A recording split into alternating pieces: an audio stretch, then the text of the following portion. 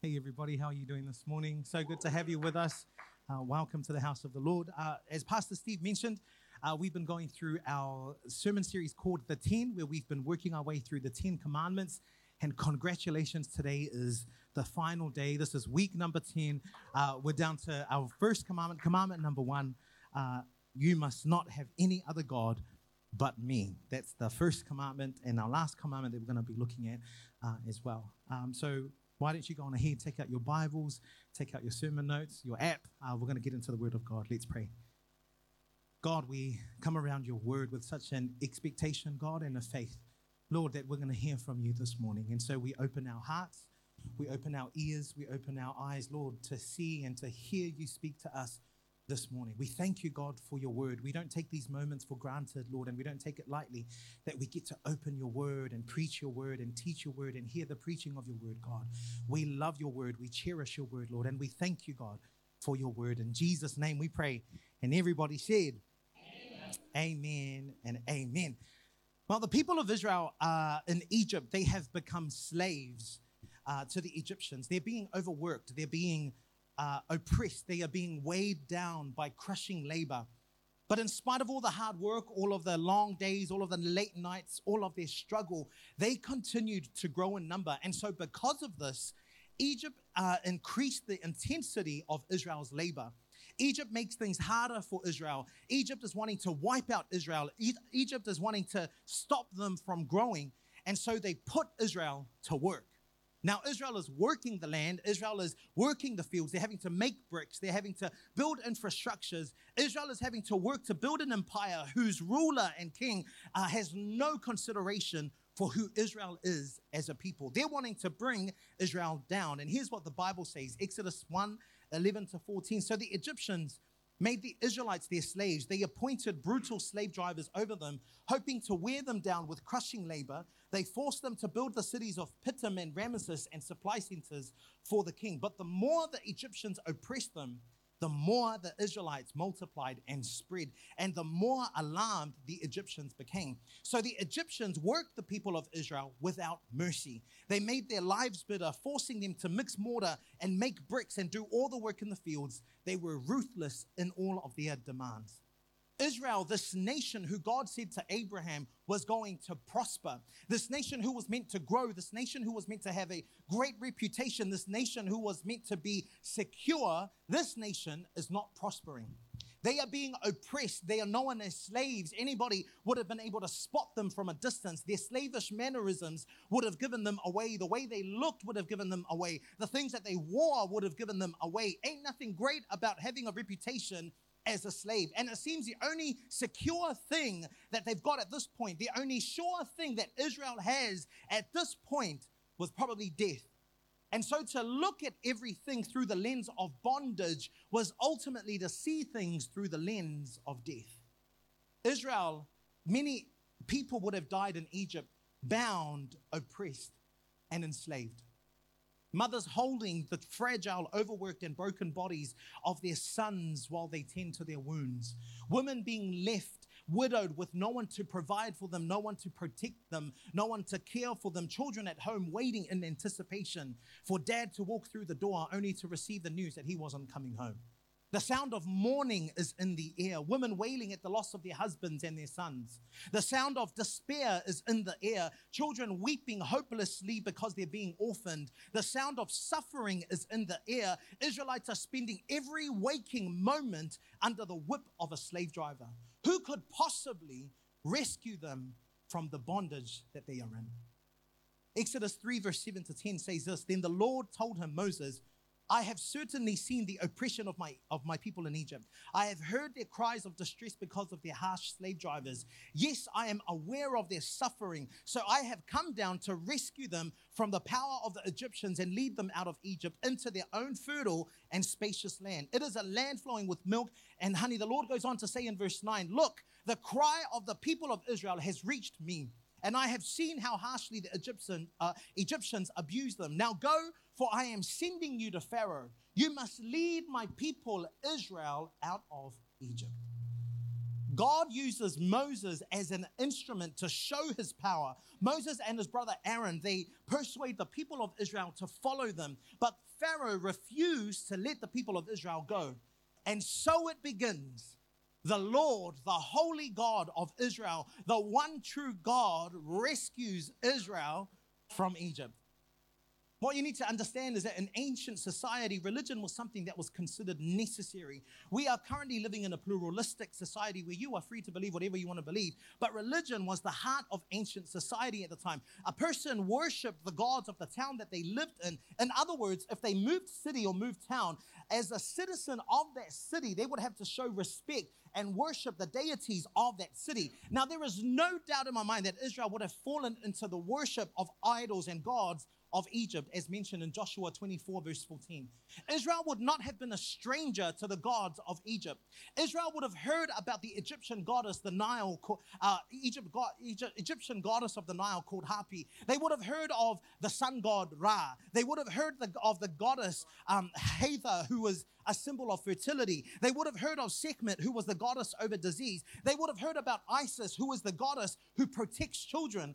Israel would not have been a stranger to the gods of Egypt. The cravings, the statues, or the carvings, the statues, the images, the pictures, the symbols, the significance that each of these gods carried would have been embodied into the environment and the surroundings where every Israeli dwelt. And so for 430 years that they're in captivity in Egypt, Israel is being taught that what you see, that seeing is believing. Have you heard of that before? Seeing is believing. It's this idea that assumes that all reality is comprised of physical matter. In other words, it's this idea that says that if something exists, then it must be visible.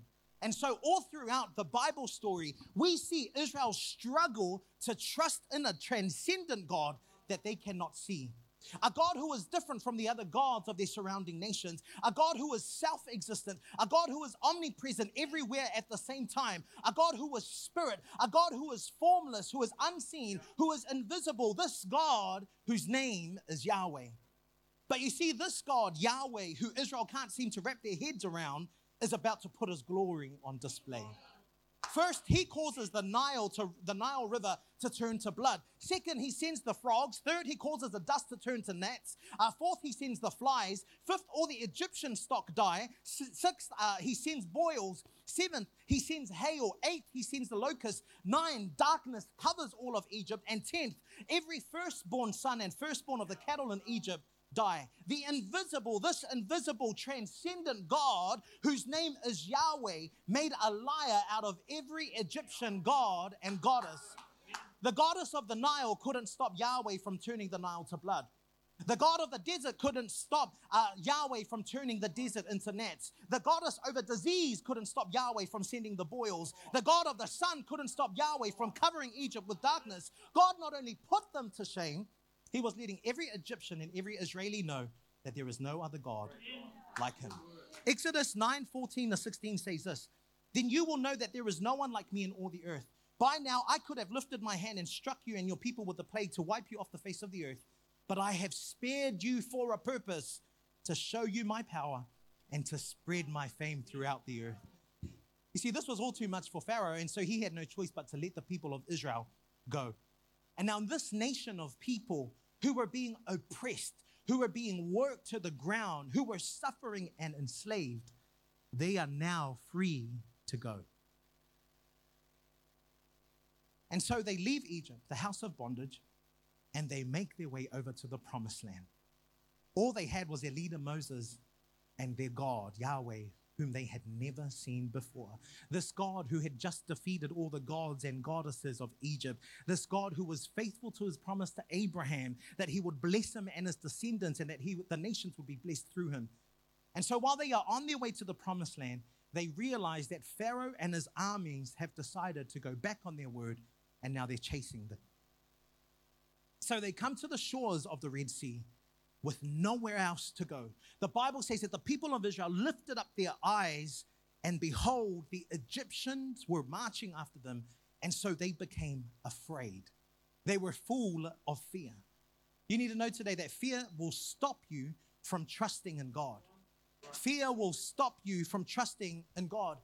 When you are up under fear, it can cause your brain to remember things. An experience that gets you all fearful and anxious can cause you to recall certain things to memory.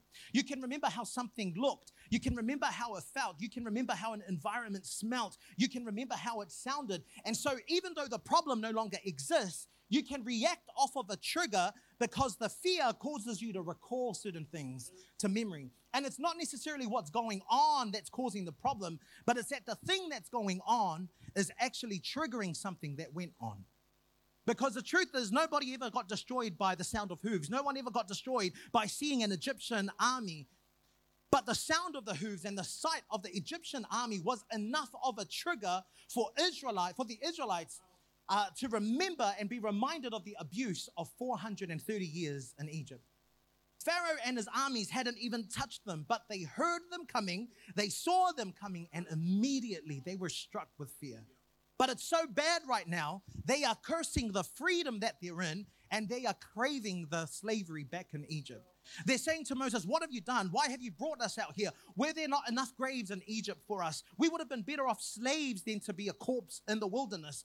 Their fear has got them stuck. Their fear has got them paralyzed. Their fear has gotten hold of them so much that the only thing that they can recall to memory is not how God just saved them with 10 plagues, but the only thing they can recall to memory is the slavery, the oppression, and the bondage in Egypt. I don't know who I'm talking to this morning, but there are things in your life right now. They are nothing but a trigger. And that trigger is causing you to remember something that did happen, but it's got you acting like it is happening. And so all of a sudden, you're starting to react to a situation in a way we've never seen you react before. You're starting to respond to things in a way we've never seen you respond in before. You're flipping out over the situation that is nothing but a trigger. And so you are afraid, you are paralyzed by fear, you're immobilized by fear because it may not be the sound of the hooves, it may not be Egypt's army, but it could be the fear of failing that's stopping you from applying for that job. Or maybe it's the fear of disappointment that's stopping you from trying. Or maybe it's the fear of being defeated that's stopping you from fighting. All you heard was the sound of hooves. But you're so crippled by fear that it's hijacked your peace. It's hijacked your joy. It's hijacked your deliverance. It's hijacked your breakthrough. It's hijacked your faith. The fear has hijacked your opportunity to be free right now, and it's trying to drag you back into something that you're already out of. But because you're so full of fear, you're not even going to try, because you know that if you don't try, at least you're not going to fail. And you know that at least if you don't climb, you're not going to fall. You know that if you don't go, at least you're not going to get turned back. You know that if you stay a slave, at least you won't die in the desert. All of a sudden, the feelings, the smells, the scents, the sounds become triggers that make you fear for your life. They become triggers that make you lose your trust in God. They become triggers that make you forfeit the miracle that God has got in front of you. They become triggers that make you lose your reliance, lose your hope, lose your faith in God. And so what do you do when you've got the Red Sea in front of you and Pharaoh and his armies behind you? What do you do when you are stuck? What do you do when you feel like there is no way out of this? What do you do when things aren't turning out the way that you thought that they would? That's what Moses is saying to God right now. What do we do? And here's what God says to Moses. Exodus 14, verse 15. Then the Lord said to Moses, why are you crying out to me? Tell the people to get moving. Tell the people to get moving. The power of the text is in the fact that God said, get moving. He didn't say, now put on a song and play some music to me. He didn't say fast and pray. He didn't say stand still. All of those things are great. But in this moment where all hell is about to break loose, God is saying, get moving. Because the situation isn't what it seems. It's not what it looks like. I know it looks like there's no way out. I know it looks hard right now. I know it looks like you're closed in. I know it looks like it's the end. You may be broke right now. Your family may be a mess right now. You're about to lose your job right now. Your health is depleting right now. But God got me here this morning just to say that if you could just get moving, if you could just keep walking, if you could just keep stepping, He's going to do the rest. God is saying to you, you focus on moving and I'll focus on making a way. God is saying to you this morning, church, you focus on walking by faith and I'll focus on bringing you through. There are some of us in the room who have become stagnant because we've pitched our tents in the valley of comfortability. Some of us have pitched our tents in the valley of defeat. Some of us have pitched our tents in the valley of negativity. Some of us have pitched our tents in the valley of fear. And so we've become crippled and paralyzed in our faith. But today is house moving day. You ought to pick up your house, pick up your kids, pick up your things, because this isn't your destination. Where you are paralyzed by fear, God is saying, I'm going to free you. Where you can't seem to see a way out, God is saying to you, I'm going to make a way. Where you are stuck, God is saying, I'm going to rescue you. Turn to the person next to you and say, get moving. Yeah, look them good in the eye and say, get moving. If Franny can join me and Daniel. Yeah, get some petrol. The thing about the story that I love is that not only does God part the Red Sea, but God also heals the bitter waters in Marah so that the people of Israel could drink. He leads them to Elim, where they camp by 12 springs. He sends manna and quail so that the people of Israel could eat in the desert. He sends water from the rock so that the people of Israel could drink some more. The Lord fights for Israel and wins the battle against the Amalekites. This God who is transcendent, who is invisible, who is formless, who is spirit, whose name is Yahweh, is still coming to the rescue. And this God in chapter 19 of Exodus, He's now wanting to meet with his people. Imagine that. After walking with God for so many years and you haven't seen him, and then God is saying, prepare the people, I'm about to arrive. And so they're sitting in their tents in anticipation. Tomorrow we get to see God. He's wanting to reveal himself to them. He is wanting to make a covenant with his people. Here's what the Bible says. Then Moses climbed the mountain to appear before God. The Lord called to him from the mountain and said, give these instructions to the family of Jacob. Announce it to the descendants of Israel. You have seen what I did to the Egyptians. You know how I carried you on eagle's wings and brought you to myself. Now, if you will obey me and keep my covenant, you will be my own special treasure from among all the peoples on earth. For all the earth belongs to me, and you will be my kingdom of priests, my holy nation. This is the message you must give to the people of Israel. Moses returns to the people of Israel, and he tells them what God has just said. And so the people of Israel respond, and here's what they say. Exodus 19:8. And all the people responded together, we will do everything the Lord has commanded. So Moses brought the people's answer back to the Lord. God then descends on Mount Sinai. He calls Moses up to the mountain, and it's there where he gives the 10 commandments, and he starts off by saying, I am the Lord your God who rescued you from the land of Egypt, the land of your slavery. You must not have any other God but me. You see, even though God had performed all of these miracles all throughout the Bible, the biblical story, the people of Israel, they continue to break their covenant with God. They keep worshiping other gods. They keep committing adultery. They keep murdering. They keep stealing. They keep bearing God's name in vain. They keep breaking his commandments. And the issue is not that God is not staying true to his promise. The issue is that whenever Israel came up against opposition, they struggled to trust God. They're either hung up on God's timing, or they're hung up on fear, or they're either hung up on the fact that they can't see God. Let me ask you this morning, what are you still hung up on? What is it that is still stopping you from devoting yourself wholeheartedly to God? What is it that is keeping you distracted from God? Whatever it is, I'm here to remind you this morning that God is greater than the Red Sea that's in front of you. He's greater than the bitter waters in Marah. He's greater than your biggest enemy. He's greater than cancer. He's greater than divorce. He's greater than your deepest disappointments. He's greater than fear. Because at the end of the day, it doesn't matter how much fear, what fear does to you mentally or physically or emotionally, in spite of everything that fear could ever do to you, God is saying, I'm the Lord your God, who rescued you from the land of Egypt, the place of your slavery. He's made it personal. Church, he isn't just the Lord, the God. He's the Lord, your God. That language speaks of possession.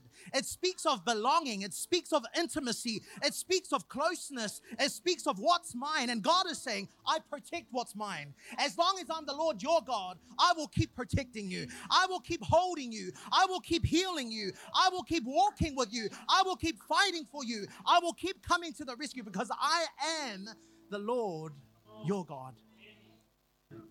You know, right from Egypt, where God sends his 10 plagues, all the way to Mount Sinai, where God gives and makes a covenant with his people, God had showed just how powerful and mighty he is. He performed many miracles. And yet he uses just one word to describe all of those miracles. He says, rescue. He isn't like us. He didn't pull out a notebook and be like, these are the receipts. I did this and this and this and this. No, he uses one word to describe everything that he did, and he said, rescue. You need to know today that God is the God who is still coming to the rescue. And maybe for some of us in the room, we've had the covenant moment like Israel, and you've committed and you said, God, we're going to do everything that you command of us. We've devoted ourselves to serving the Lord for years and doing his will and living for him. But we found ourselves confronted by a mountain, and the mountain looks too big and it seems impossible to move. And so we're struggling to trust God. What do? Let me encourage you this morning, church. Whenever you find yourself confronted by circumstance, whenever you start feeling like you're struggling to trust God, here's what I want you to do. Look at what he's done. Look at what God has done. You need only to look at everything that God has done in your life to realize that he is still rescuing today. He's still delivering today. He's still saving today. He's still healing today. Cancer could have taken you out, but God rescued you. That car accident could have taken you out, but God rescued you. That addiction could have had you bound, but God rescued you. That relationship could have claimed your life, but God rescued you. That job almost had you, but God rescued you. The devil thought he could keep you, but God rescued you. And there's no doubt in my mind that as I look across the room this morning, every single one of us has got a story to tell of how something happened so supernaturally that it defied logic. And you couldn't help but look at that and say, man, that was God. That was God. And so I want to close this morning and I want to ask you, and so in response to all that God has done, how can I not make him the Lord of my life? How can I not make him my God? How can I not bow down to him and make him my Lord? Who wouldn't serve a God like our God? The God whose name is Yahweh. He's the Lord, our God, who rescues us from Egypt, the place of slavery. Why would we have any other God but him? With every head bowed and every eye closed this morning.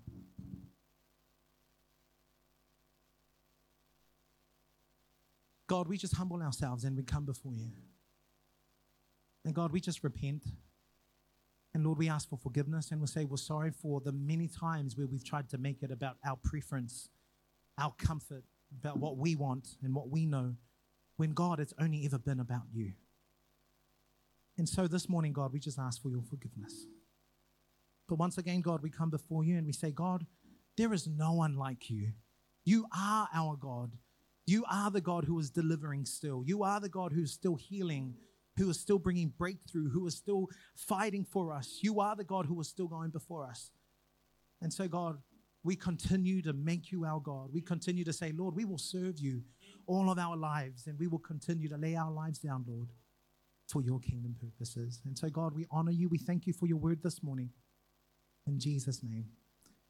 We never like to close our services without giving people an opportunity to say yes to Jesus.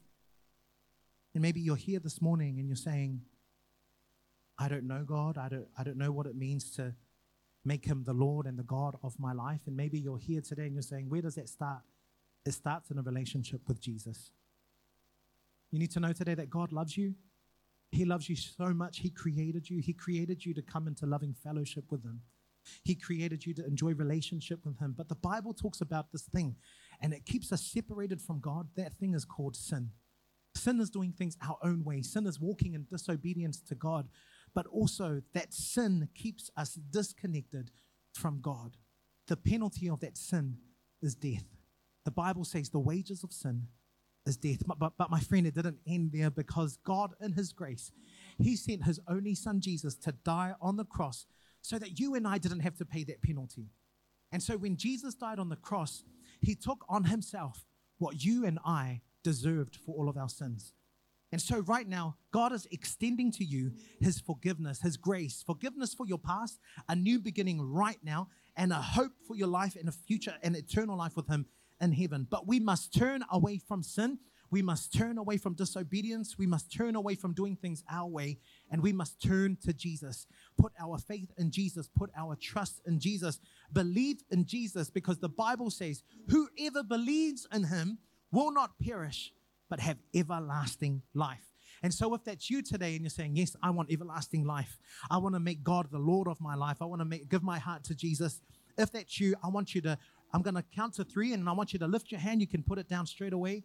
And you don't have to be shy or afraid in here. No one in this church was born holy. We are all sinners who have been saved by grace.